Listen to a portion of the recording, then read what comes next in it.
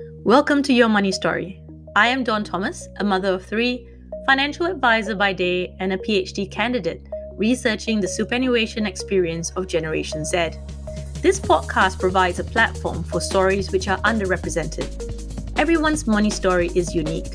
My guests are people who conduct their lives with purpose, authenticity, and are not afraid to be different. They stand out within their industries for being themselves. I hope their journeys inspire you to harness your own gifts and talents. I am a believer in living your truth each day. Let's change how the story ends. In the spirit of reconciliation, I acknowledge the traditional custodians of country throughout Australia and their connections to land, sea, and community. We pay our respect to their elders, past and present, and extend that respect to all Aboriginal and Torres Strait Islander peoples today. The information discussed in this podcast does not take into account your personal and financial objectives and situation. Before acting on any information discussed here, you should consider its appropriateness, having regard for your objectives, needs, and financial position. Welcome, Lacey, to the 2023 International Women's Day episode of Your Money Story. So delighted to be here, Dawn. Thanks for having me. I like how you kind of start off calm, but we know that with the topics that we'll be coming about, the passion will come through very loudly. So for our listeners, please buckle up and get ready to feel a whole lot of emotions in the course of this episode. In preparation for today's episode, I actually went back and listened to us last year. The term that you used was not optimistic at that time. Well, it was opportunistic, right? That's sort of what you used as a term. Mm-hmm. So it's going to be interesting to look back at those events as well and assess it and the stuff that has happened around that. For our listeners who are not familiar with Lacey, which is a bit of an impossible thing because she's so well known, I would suggest listening to the first episode we have with Lacey in season 1 to get to know her background. And then if you want to have context on how we've built from last year, please listen to the International Women's Day episode in 2022. So, Lacey, we're just going to kick it off because there's so much to cover. Okay, it's now 2023. We're going to ask you for your assessment. Do you think that we have advanced, stayed the same, or declined? Sadly, I think on average, we've probably gone backwards in some key places. I know we're going to talk a bit about current affairs, and I think there's been some stuff that's happened worldwide that is really worrying. There are still lots of pockets of wonderfulness, though, and I am seeing some great areas. But the one I guess I come back to when I look at stats, one that's very particular to the area I look at in entrepreneurship, which really signals what's happened during the pandemic and people being more risk averse, is venture capital funding in Australia, for example, went from 3.8% going to female founded businesses in FY17 down to 0.7% in FY22. So over 5 years, we've gone backwards down to 1/5 of the amount of money in VC. So that's a tiny amount of money going to female-founded businesses, and we should have been going forwards with all the work that's been happening. So when I look at data like that and look at some of the current affairs that we've had in this last year, to me, I feel like we have gone a bit further backwards. Maybe it's the pendulum swinging. Maybe the pendulum's come back a bit further. We just got to keep pushing it. But like I said, there is still some pockets of hope, so I won't be too miserable. Okay. No, because we're not going to lose hope, but we're allowed to be enraged and then use that energy to move ourselves forward. And a point that you made very early on in last year's episode was that it's not a woman's problem to fix. So we are acknowledging that it's International Women's Day is not about how we can do better as women. It's how we can get the collective spirit of our community together so that we can all advance together. And I think one of the disappointments that you might be referring to is the outcome of Brittany Higgins' trial. What are your feelings around that? Yeah, I think most people I've spoken to or heard from feel a sense of sadness that we haven't had a resolution there. The fact that the trial won't be going all the way through, that it's been effectively cancelled, is really sad because, first of all, this person who has been willing to put herself up to talk about this problem won't get justice, won't get her resolution to say, yes, we believe this happened. But I also think this is symptomatic of a bigger problem. And I'm not the expert in this area. I've just done a bit of reading, but it really makes sense to me the way it's been explained. Our legal system is adversarial by nature. And that's how it works, because we have to give everybody their fair shot. And in most cases that involve a rape allegation, it's a he said, she said situation, because it, by definition, mostly doesn't happen in front of other people. And our system is not designed to cope for it. And that's why I think it's less than 5% of cases that are brought to the police go to prosecution. That's less than 5% of those that go to prosecution that actually successfully find that the rape occurred. So that's a fraction of a fraction. So it's a symptom of our legal system that these things don't work anyway. What's happened in terms of the media, I think, is a big deal in this particular case. The media has a lot to answer for having allowed certain things to come out that have jeopardised the trial, and the way that we've seen Higgins sometimes vilified, especially on social media, is just seriously disturbing to me. And it's a signal again that often we just don't believe women. We don't believe them when they say that. And we think, oh, they're doing it for attention. I just cannot see how anyone would do that if they didn't have a case, because there's just almost no upside in it for them. It's all emotional turmoil. And I think we've heard that story about Higgins feeling suicidal. That's serious. That's what these poor women and like men that have this happen to them as well, you know, because it's not just women who get raped. It's often, you know, there's cases which affect men as well, and often that's in homosexual relationships. The trauma that they have to go through to get any kind of justice is just awful. So I hope this triggers us thinking about a different way to go about it. You know, there are other countries who approach it differently. They don't go through the same prosecution system. They use more of a restorative justice process. I would really hope we might use this as a signal to maybe introduce a similar process here that's got more chance of seeing more people who are affected by this, more victims, reach resolution and heal from that trauma. The disappointment with this case that we feel is that it was given so much of attention last year. I think it was the hope, right? Like we went, oh, this is turning a page. This is, they had their press cup speech, both Great Stame and Brittany Higgins.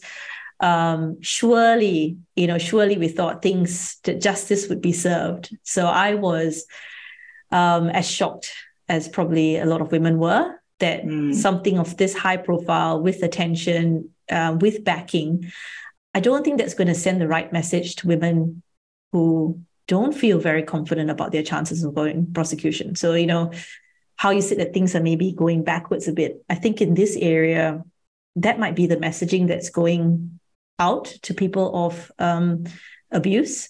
I agree.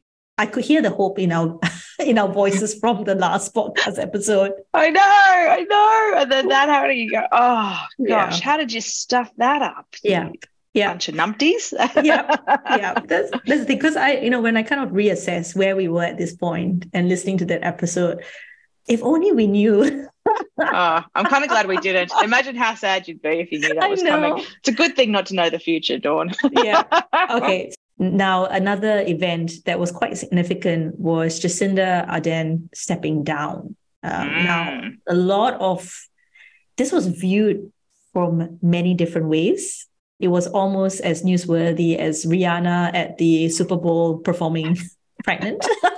Yeah. To see all the different opinions about it. Now, what are your thoughts about her stepping down and then the response to her doing that?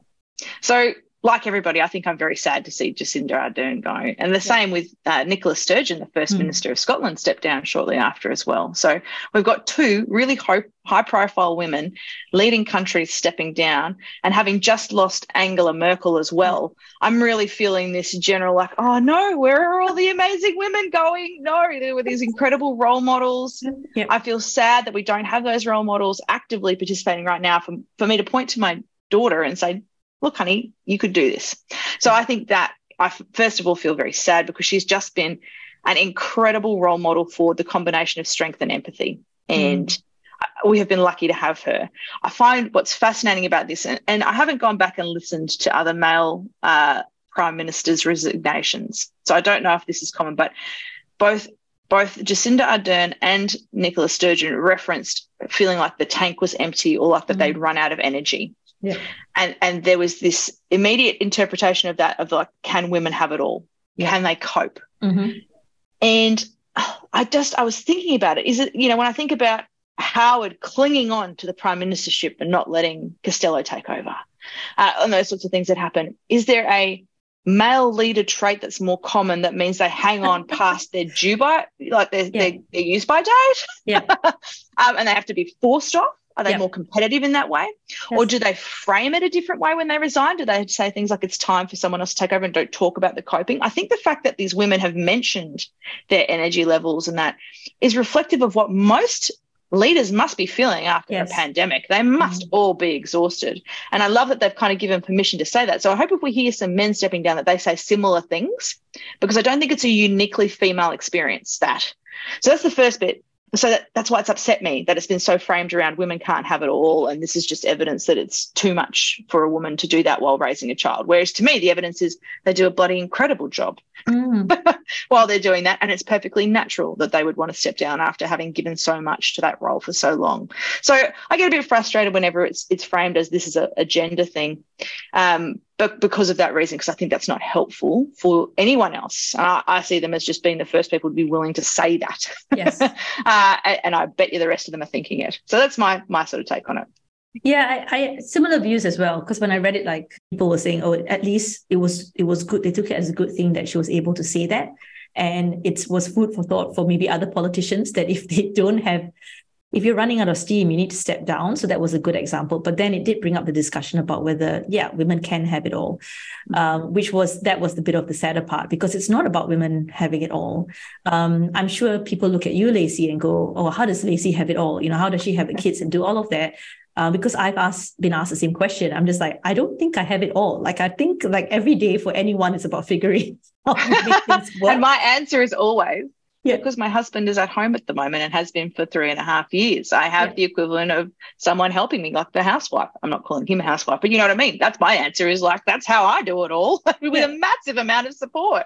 But I get what you mean. That whole, it's not about, the definition of all is very loose and everyone has different priorities. I've always thought you just can't have everything at once. You can't do everything at once. Everybody can't do everything at once. You can't be the amazing sports star, the incredible academic, the amazing business person, the fabulous parent, all in the same day, Yes. So I agree with you on that. I think it's that perception of this, if they can't cope, and they can't have it all women are doomed. You can't all have it all. You can't have a family and a career. So back to the kitchen.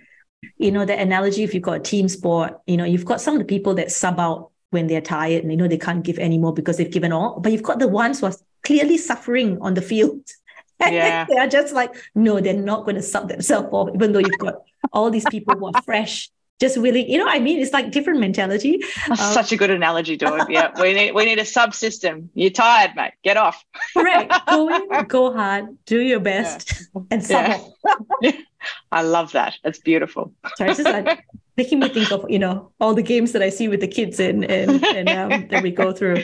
Okay, so next one. This is a really tough one. It's really proving our point that we may have gone backwards. So Roe versus Wade. Yes, the overturning. Oh my gosh. That has just been almost unbelievable. We talk about the Marvel universe and multiverses, and I'm like, are we in an alternative timeline? Has this actually happened? Look, the thing that I've really struggled with watching the United States, I lived in the States in 2011 and I loved living there. And that was during Barack Obama being the president. And then being back in Australia and watching it play out has just been heart-rending.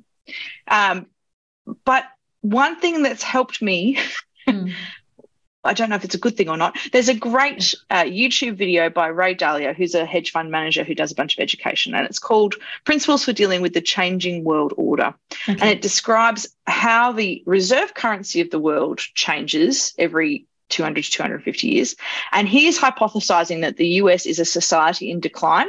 Okay. And similar to the UK was, back in the 1800s, and the Dutch were back in the 1600s. And that's when the reserve currency switched over. So with my financial hat on, of course, that's given me a lot of comfort. But he talks about two metrics. One's on productivity and the other one's on how well you treat others. And there's a lot of stuff in them. There's 25 odd metrics that roll up into those two. But it's this how well you treat others. Roe versus Wade to me says we are treating our citizens worse than we did before. That's what it says to me. It says and so I'm actually watching this from the outside going, wow, are we watching a society that's about to implode? Is this a beginning of civil war for them, or a division into, instead of being the United States, being ununited? Yeah. Is that what we're watching? Is this just a factor of, hey, this is part of the changing world order and we're soon going to have a Chinese reserve currency? Or is that what's happening? Yes. So the uncertainty around that is nerve-wracking. What it has done, though, that's a positive, is whenever someone at the moment says to me, oh, haven't we sorted all this stuff thing? There's not a problem anymore, blah, blah. I point to them and go, Roe versus Wade. It can happen in the States. It can happen here. Stop getting complacent. Because I've had a few people who go, oh, but we won't have that here. I'm like, mate, it's entirely possible. And look, it's just, I would never have bet that would have happened. Yes. That's one upside from it, is being able to say this is a real threat. And it's purely women's health that suffers when that law comes in, and it's women who bear the brunt of it. Yes. So that just to me signals that the US is not doing well. It's terrifying. Like the thought of going back to the United States, I would not take my children there. I wouldn't live there again. Seeing something like that, I would pick my states very carefully, because obviously there are some states that have just gone, this is ridiculous. But I used to visit Texas a lot. Yeah. Bit worrying. So those sorts of things. It's a really bad sign, but it's also consistent with everything else that's happening in the States. They're really struggling. It's interesting that you say you read out about the news that's in the US, and my husband does that as well. But I feel like I don't want to have to deal with it. That's my coping mechanism. And then I get annoyed when he brings it up to me right in the morning, because I always believe that, like, my way is that let's start the day positive. Yeah, don't talk to me about that until it's 9 o'clock at night, please, hubby. Yeah. Yeah. He's like, no, let's start reading the news straight away about what's happening there. And I'm just like, I don't want to deal with that, because that's a lot. I think the thought of, is it going to get even worse than what it is something that I don't have the energy to think about during the day. But I think it is an important point you make when people think it's not going to happen here. Look, I really hope not. And look, you've only got to look at our recent election results, the federal election results, to think that that's positive. Yeah. I've only got to look at what's happened to the Liberals, who I just believe have lost their ability to represent women, which is awful. So I feel like it's less of a chance here, but it's still a chance. Okay. It can happen in the US. Well, you've now created the very relevant segue into elections. Because this was another point that you were hopeful for last year, in the way that you said, I hope the independents win a few seats. And we know that it's history making what happened last year. How do you feel about the way the elections ended? I'm overjoyed. Okay. It's delightful to, first of all, see so many independent women have got elected. It's a clear message that so many electorates in Australia have had enough of not being represented properly, and with people making choices in policy that don't represent their beliefs. So I'm delighted to see it happening. And I personally like the idea of more independence, and then you debate things on merit. Yep. Not being completely au fait with political processes, I wonder how many compromises are going to be made. So how many things are going to get through because there's one little, I had to get this particular independent on guard. But I think, given that Labor has the majority, it looks like it's positive at the moment. I have to say, look, as a past Liberal voter, I have just been absolutely appalled by the Liberals. And particularly, I'll talk about, I know I mentioned it last time, this support of men over believing women. So, for example, the accusation against Christian Porter, both Scott Morrison and Josh Frydenberg said, he has my full support. Yeah. This message that we don't believe women, or that doesn't happen, is not serious enough. And I've been looking at Dominic Perrottet in New South Wales and thinking, gee, he's doing a great job. And then the other day they had that minister who shared porn of another person in there. And that man's response, here's where I started to get angry, was everybody makes mistakes. And I was like, you were so close, Dominic. You were the one person who I was looking at going, he actually gets this fundamental thing, this we must believe women. And this is not even a case of belief. We know it happened. Yeah. and he has pardoned that behavior. Now, I know subsequently there's been more consequences, but to have even come out and said everybody makes mistakes was categorically wrong. Mm. And I'm like, oh, dude, another Liberal bites the dust. When are we going to see some Liberals who take female rights seriously, who believe women? And until then, and look, sitting in Western Australia like you and I both do, it's so bad for us. Yeah. Like it is, we have got more Lisas than Liberals in Parliament, in our state Parliament. And the next decade, we're going to be uncovering all the things got shepherded through because there weren't enough people to challenge things in opposition. It's not good for us to have a weak opposition. But frankly, the Liberals have brought this on themselves. They need a revolution. They need to take the female rights stuff seriously. And I just see no evidence that they have turned that corner at all. So I am happy that Labor is in charge because the Liberals, I just don't think are qualified to represent women. And I'm delighted to have seen the independents rise because it's really giving, I think, Australian voters faith in this ability to have an influence on the outcome instead of being like, well, who cares who I vote for? It's only ever going to be those two parties and they're both as bad as the other, which I understand. Yep. Seeing the independents means, hey, empowerment. So that's my take on it. This is a serious question for you, Lacey. Have you ever thought about politics for yourself? I will not go into politics, and you can quote me on that. I have not the tact nor the patience. And more specifically, when people have asked me that before, I've been like, why would I sign up to sit in a room with Scott Morrison? I value my time. My time is my most important resource. Why would I choose to sit in a room with those people? That's my idea of hell. I will happily support other people who run for politics, and I'm happy to give opinions, but there's no chance you'll get me in Parliament. I just wouldn't be able to do it without erupting. I'd be useless. No, I don't believe that for 1 second. But I think this is an interesting thing because, like you said, you grew up a Liberal voter, and I think this is the first time that you've voted not Liberal, right? Like I feel like you haven't quite given up. I feel like you feel very passionately about the outcome of that party, right? Which I see all as good things. Like I still feel that you're kind of in their camp in a way that, look, that you can turn things around, but you're not there yet. Yeah, absolutely. You can, yeah. I think what's happened to me is I've gone from being like Liberal as the default, which when I was 18, Liberal was the default because that's how both my parents voted, to I'm going to swing now. I'm not going to be one or the other.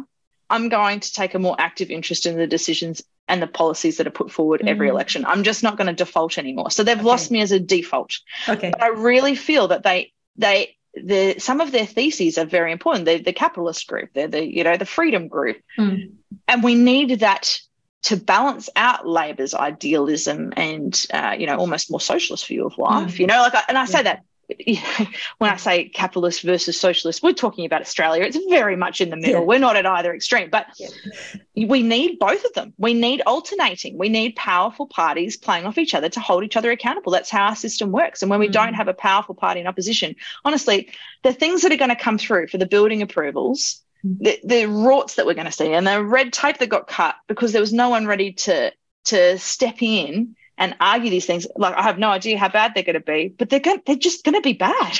Okay. And it's bad for us. So we need at least two good parties fighting against each other to have good government. That's how I look at it.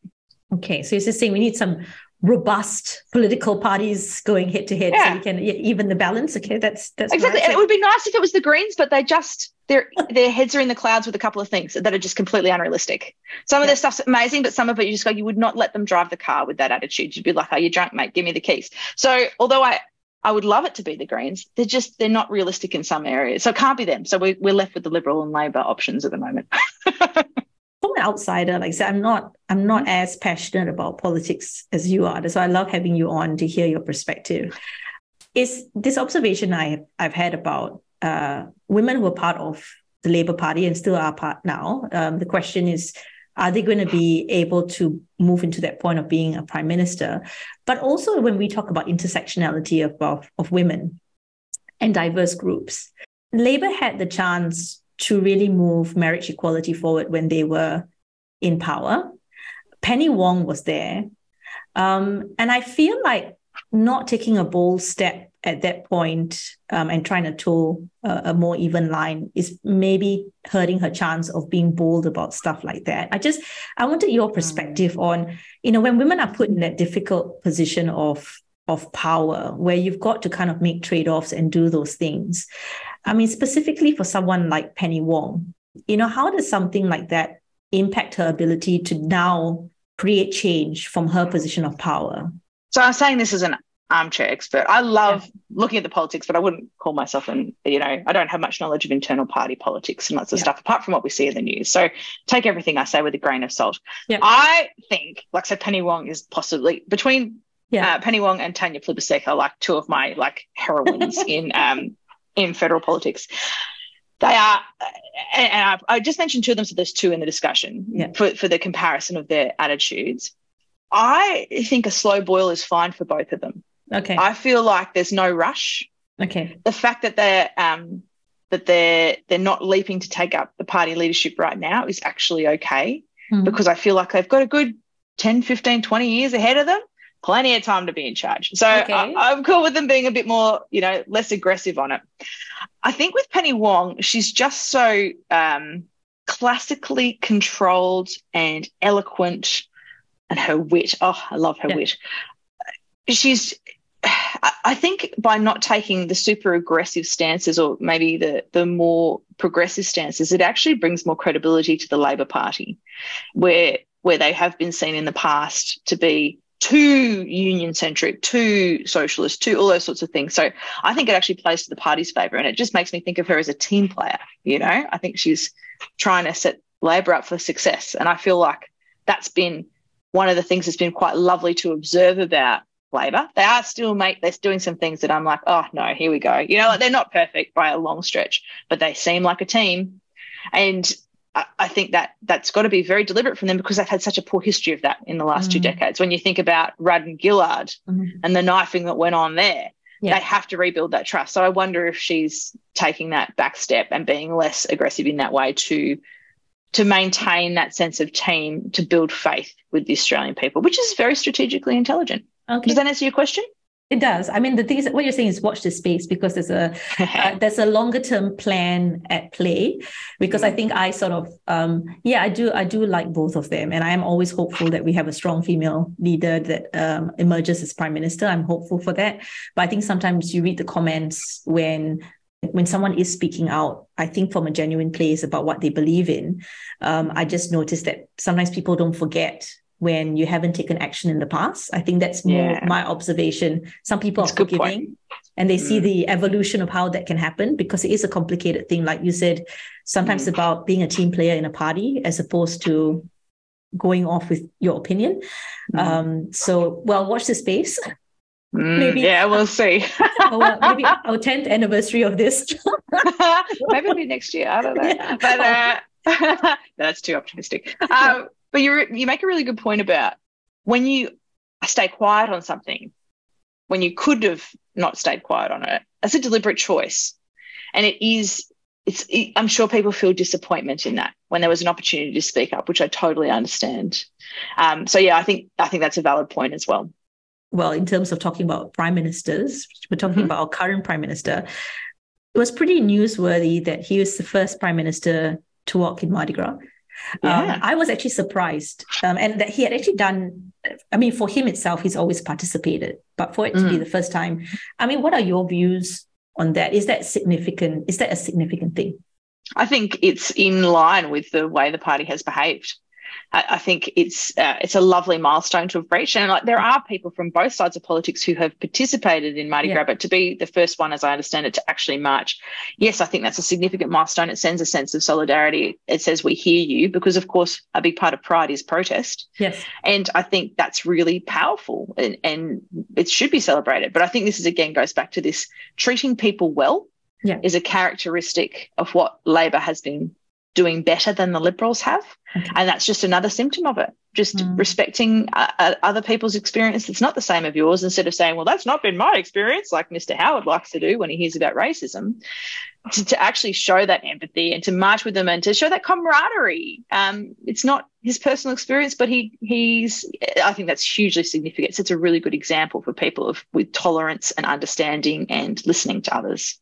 Okay, so that's on the positive. We talk about intersectionality because we, in terms of women's rights, there are intersectionalities that go into that as well. So it is important. Like for me, I thought that was quite lovely. Like, I was surprised, but I thought that's a move in the right direction. Especially to people from the LGBTQ plus community, just going through the events of marriage equality debate and seeing a lot of that ugliness, to now having your prime minister join in is, I think, a beautiful thing. In terms of the voice to Parliament, because being an immigrant, I find sometimes I feel like I'm not entitled to an opinion. I don't know where to go. Maybe the education front, because historically I haven't been here since birth, is that I take a more of an observation kind of view to what's unfolding around this. And I definitely believe in first Australians getting the rights that they deserve. From your perspective, what are the important points about the voice to Parliament for those of us who are not really confident around? So the things that stand out for me, and again, I'm not an expert, so if I get anything wrong, my apologies, please correct me. That we are the last country on earth that has First Nations people that aren't recognised in the Constitution. That's pretty much the thing here, right? Everybody else has done this. We haven't. So for me, similar to gay marriage, this is like, we're going to look back at this in 20 years ago. I can't believe it took us this long. Yeah. So I guess the first thing I'll say is, if we don't get a yes vote, I'm going to be really sad and disappointed because this seems like a no-brainer to me. I think the arguments that where I've gotten stuck is, there are plenty of Aboriginal voices in Parliament this year. We've had a really good result there. And we've got a couple who are not happy with the voice. So what I've struggled to do is to really validate and understand how that fits in mentally. And I don't mean like me validating the arguments. I can't tell from the arguments whether they have good points or not, because it's very hard to get a judgment. And part of that's cultural. So, I have a lady that I follow on LinkedIn who I hugely respect, Jolene Hicks. Oh, yes. And she wrote a question about what would you like to know? And I was like, I just don't understand how Aboriginal people reach consensus. In our Parliament and everything like that, we all vote and the majority vote wins. But it doesn't seem like that with Aboriginal culture. It seems much more discussion-based. It's slower, but you've got to hear all the points of view, and it's much more building a consensus. So when I hear people like Jacinta Price voice up about being against the voice, or even, Lydia Thorpe against it, I struggle to understand and amalgamate those views because, of course, it's not my experience. I'm trying to be empathetic. So I find it really hard to know whether those people have got points that need to be included. But by and large, the overwhelming feedback has been it's a positive thing, let's do it. So if they tell me let's do it, I'm for it. If that's what it takes, let's do it. So I think as a first step in our process of national healing, and, as an Australian, I was born here, but we're all immigrants somewhere in the background. My ancestors were convicts. So I kind of feel like we're all kind of, we can't have a claim on it. What I would really like is to celebrate our nation on a day that's not the 26th of January with a flag that I feel proud of, and in a way I feel proud of. And I'm hating at the moment the fact that when Australia Day comes around and my son wants to sew an Australian flag on his bag, and I'm like, I just don't think it's right. I hate that we're in this tension. I feel like the voice is one chance for us to move forward and actually find something to unite behind and come together. So it fills me with hope. I got a bit of tension around that whole understanding the points of dissension and how valid they are and how we reach a consensus. But so far, I've seen nothing to dissuade me from thinking it's a great idea and we should totally do it. When we're having discussions, and both of us, we are, but of course, we're not from the Aboriginal community, but if you think about the majority in Australia are going to impact, our original citizens, right, of Australia. I feel it's very similar to women's rights, is that sometimes it's no point just, women discussing it.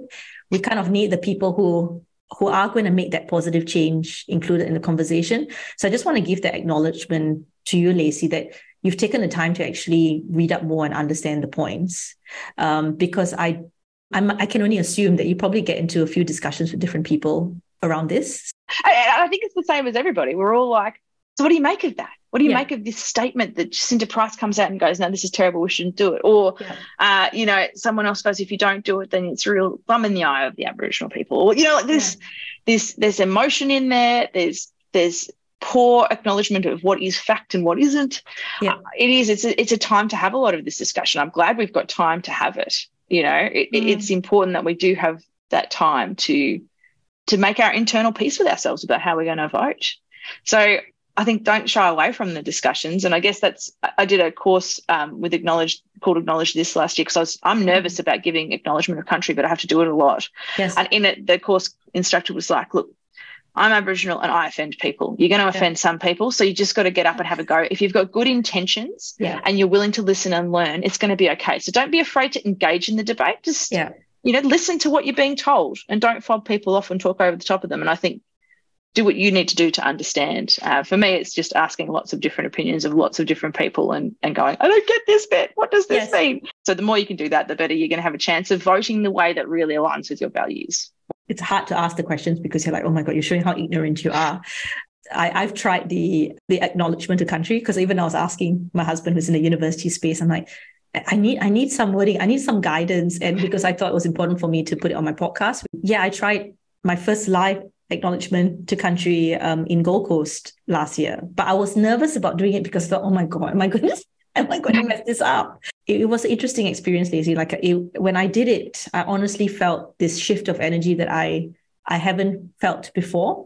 And I think it's probably the past elders instilling a bit of guidance into the session. So that's so lovely. But that's the thing, right? You come into it with a good intention. The point is, if you stuff up, we stuff up all the time.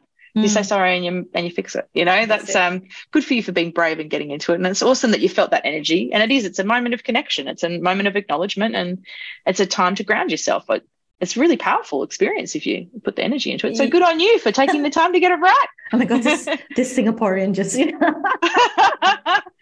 we're all visitors. All visitors. Okay. I want to turn to you. You are a very significant woman in a lot of people's lives. What are some experiences you can share about your own journey?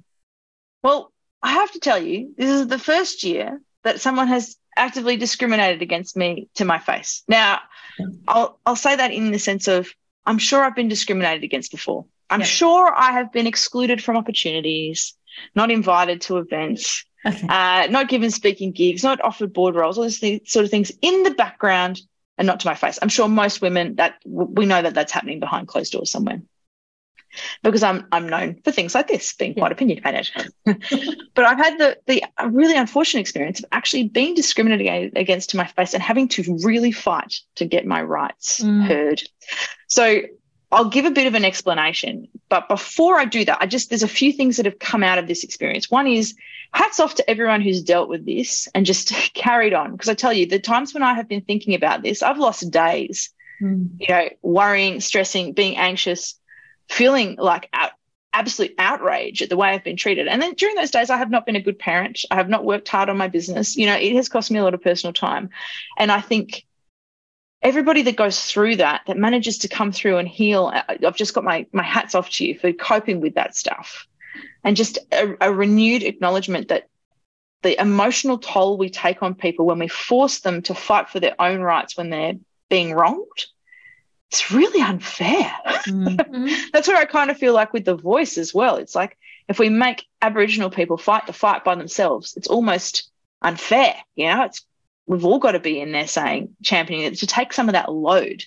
So I think I've sort of noticed that, and I guess that's really stood out to me from having personally gone through it. But so just to explain what happened, I've been a mentor on an accelerator for 1 week a year for the last couple of years. And in 2021, I was one of 3 female mentors out of 9, so 1/3. Last year, I was 1 female mentor out of 9, so it had dropped significantly. And at our first all-hands meeting, I brought that up in front of all the other male mentors and the 2 men running the program and the female administrators, and said, look, I guess I'm going to have to be the one who brings it up. I'm the only woman this year. This is not okay. What's going on? The immediate response was, first of all, a joke. So one of the male leads said, oh, well, that's so-and-so's problem and she's a woman, so it must be okay, ha, ha, ha, to general laughter. So that was my first, are you joking? And, of course, my deadpan response is, no, you don't foist this onto the highest paid woman in the team. This is your problem. You're the leader. So the other leader in the room said, I'll look into it. That was it. And I was like, okay, fine. And then another one of the one of my peers made a joke at my expense, which was, oh, you're assuming my pronouns.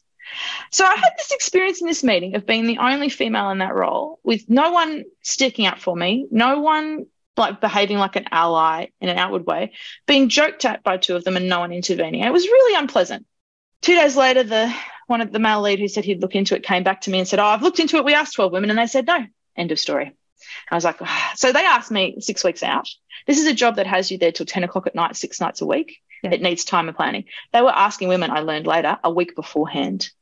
I was like, that's not good enough, but I'm just going to knuckle down and get the job done. So just knuckle down and get the job done. And the following week, so we finished on Friday night, following week on Monday, I was like, I've got to say something about it. So I wrote this email and I recorded a video. It's 5 minutes long in which I say, look, here's all the reasons why this is so important, why we have to have female representation here. I quoted those stats on poor VC funding and discrimination. And explain how it felt to not have anyone be an ally for me and to crack jokes and say, look, guys, please don't do this in future. You know, you can speak up for me. I give you permission and, you know, please take it seriously next time. And I got a variety of responses and some of them were great from my fellow mentors, but 2 that came from the team at the institution I was at, just ridiculous. One was, your feedback is uncalled for. And in the same email that they said your feedback's uncalled for, they asked me to nominate more female mentors, as if I'm going to send more female mentors into an environment where me giving very legitimate feedback is uncalled for. So that was one. And then the second one, also from a member of the institution, was, I acknowledge responsibility for this, but I think it's disappointing, Lacey, that you have only focused on female diversity and not diversity of other kinds like disability. And here's all the stats where we've done better elsewhere in the program. So as we know, whenever everything before the but is negated, right? Yes. Because that's what you really mean. So at that point, I was like, I'm really unhappy with this response. I want to escalate it. I escalated it. There was an investigation, and the investigation found in my favour. First of all, they had breached their own policy, which was to have 1/3 females. So they had breached the policy and failed to escalate it. So that's first of all. So they actually done the wrong thing, but when I pointed it out, they got up in arms about me. Yeah. The second thing was it found unprofessional conduct for the jokes, for the emails. Yes. Very fair. So then 3 months goes by. I've heard nothing from those people. No one's apologised to me, nothing. And in mid-January, I get a phone call from one of my peers in the group who says, oh, have you seen that email from so-and-so proposing this crazy solution? What do you think of this solution? I said, oh, I didn't get that email. Okay. And he was, first of all, very embarrassed and went, oh, gee, that's awkward. And so later I dug into it, and it turned out that the one who had told me they were disappointed had sent an email to all 8 male mentors, and not me, by blind carbon copy, offering them the job again this year. Okay.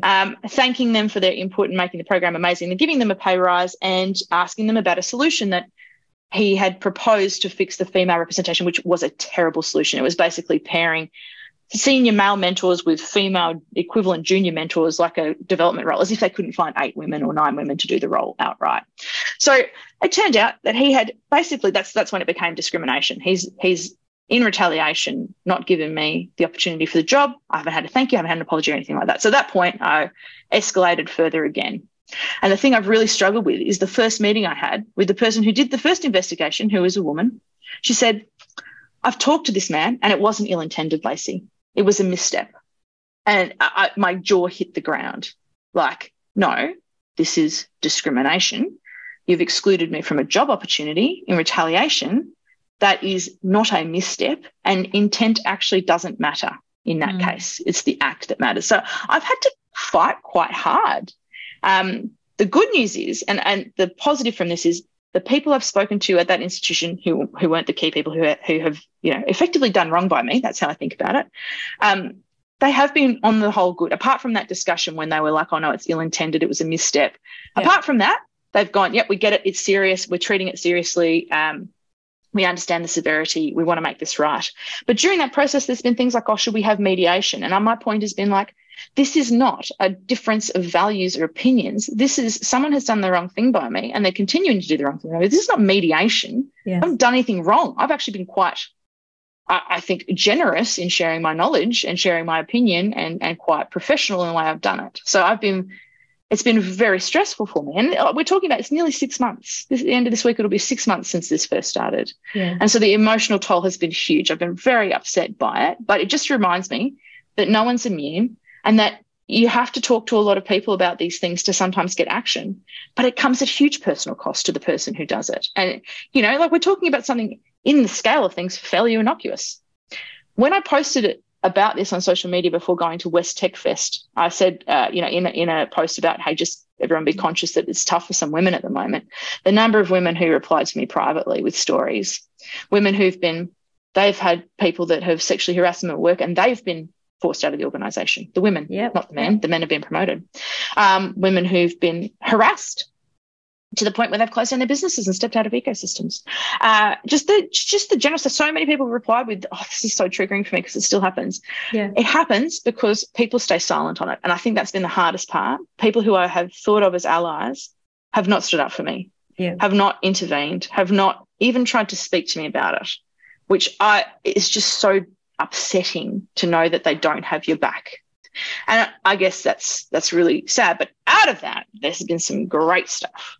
So, for example, one of my peers, Andrew, has just been instantly like a textbook ally. As soon as I emailed to ask him about this email, did you receive it, this blind carbon copy email, and explain what had happened. And he was like, wow, this is not okay.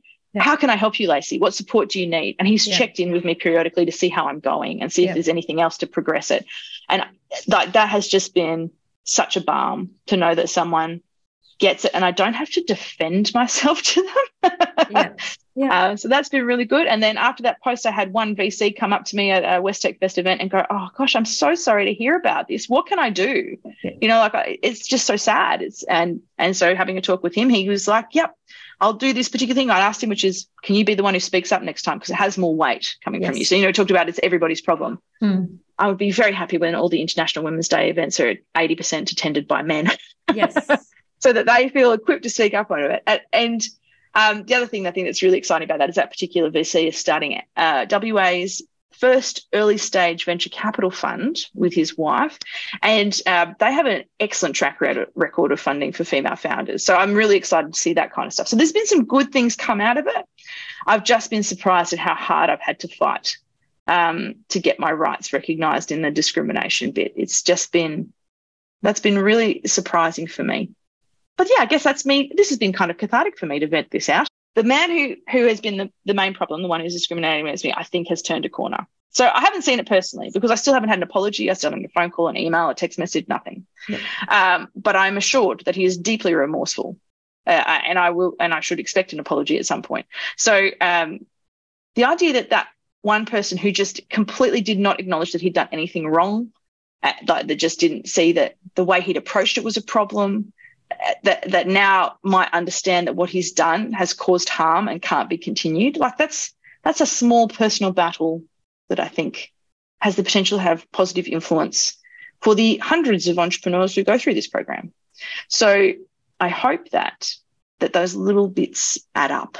That's what I hope for, all these little conversations. But I just want to emphasize to anyone who's listening that the personal cost to people who do this is high. I am now labeled as a troublemaker. There will be people who are avoiding me, who don't want me on their panels and that sort of stuff because they're worried that they'll misstep.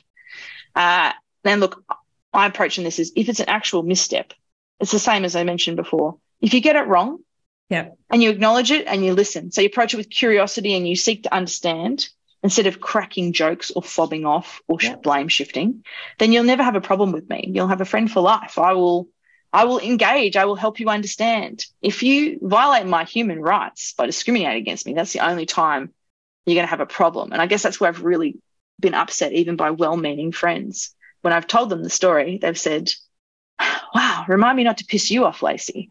And I've been like, this is not me pissed off. I get pissed off. I'm going to have debates and arguments. This is someone violating my human rights. Don't lump me as a troublemaker and a problem child because I actually stood up for a human right, not something trivial. But the repercussions are still there. It's just in a more sophisticated organisation, I would have just been labelled a troublemaker and quietly, sidelined. That's what would have happened. So I guess it's kind of nice that it's out in the open. But there are plenty of other people who, when they stand up for something as basic as their human rights, suffer for it. And so I would encourage people just to keep that in mind when they're judging what happens. So there you go. Thank you for letting me vent. And for anyone who is really curious now, they all know the full story. It's important for you to share that because it's still happening, right? Like, I've shared with you privately that I've had my own challenges the last 18 months. And, part of me that gets frustrated is like, if it's happening to me and I'm well supported and I'm fairly outspoken and I'm strong and it's having, first of all, is I was upset that I was actually feeling so run down from the fight. And the second thing was like, what about women who are not in a similar position for me? If this is still happening right now, and it was exhausting. I can acknowledge that it did impact my health. My health went backwards, and I've had to learn to really take a pause, like in part of my studies, stuff like that, and really reach out to the people around me to explain that I needed more time to heal out of it. The fact that, you see, I'm shocked that it would happen to you. I just assumed that, that no one would mess with you, Lacey. But I think that's the thing. Yes. Like, it's happening now. It's happening to us. And that's why I've got very little patience in the financial advice industry when people ask the question, why aren't there more women in advice? I'm just like, maybe talk about the real reasons as to how they're treated in their work time, So I'm like, let's not go and talk about, oh yeah, we want to do this. No, I want to see action because the reality speaks otherwise. So I definitely appreciate you, sharing that, because you are invoking change with your actions, even though at the incredible cost of yourself. And I just really, really am grateful that, you're open enough to share it here. Thank you so much, Lacey. Thanks, Dawn. And that's the thing. I think we've talked about this before. I have the benefit of financial security, stable household, safe and loved. If I can't stand up, and it is at a personal cost to me, but if I can't do it, imagine that, like you say, the other people who are suffering with that. So I feel, it's a privilege, but also an obligation to stand up when these things happen, because it's the only way we're going to get change. Yeah. But I think about people like you who then, like, those periods where you are run down and you're not able to contribute to your ultimate value. It's really really sad. I saw a good phrase. I can't remember if I've told it to you before, so stop me if I have. But the way I framed it to a few people, and this, you can think about this with the voice as well, is, look, if you haven't achieved equality, you're actually withholding it. We have this view of giving equality is this gift, but actually, if you haven't given it, you've withheld it. And so I think if more people, and I know that's, we talk about you get more bees with honey, right? So if we dangle it as, oh, you're a good person, you've done this amazing thing, oh, hurrah, then that comes across as this really, oh, we can all feel warm and fuzzy. I know it's not the warm and fuzzy version, but my point to anyone who hasn't achieved it is you're currently withholding it if you haven't achieved it. We're 50% of the population. We should be 50% everywhere. So I hope it's enough to change a few points of view. As always, Lacey, it is a treat to have you on. And I'm so admire your brain and your heart and the way that works and how much it benefits the community. I really am looking forward to how we're going to reassess the next 12 months, given the journey from last year. I'm almost scared to think about what might happen in 12 months' time. Maybe we'll be amazed, Dawn. Maybe it'll be incredible. Maybe there'll be a complete revolution. I mean, I think of it as the pendulum. I hope the pendulum pushes back a bit more towards more equality than it has been. And I am optimistic that will be the case. But my realistic side of me thinks we're just going to have to keep pushing really hard if that's what we want. We can't take our foot off the gas, unfortunately. Thank you for being our advocate. And we're just so pleased that we can do this episode with you again, Lacey. Thanks so much for having me, Dawn. It's been a delight. Subscribe now to be notified of new episodes. Let's change how the story ends. The information discussed in this episode includes strategies that are general in nature, as everyone's situation is different and the information discussed does not take into account your objectives, financial situation, or needs. You should always seek personal advice in regards to your own personal circumstances.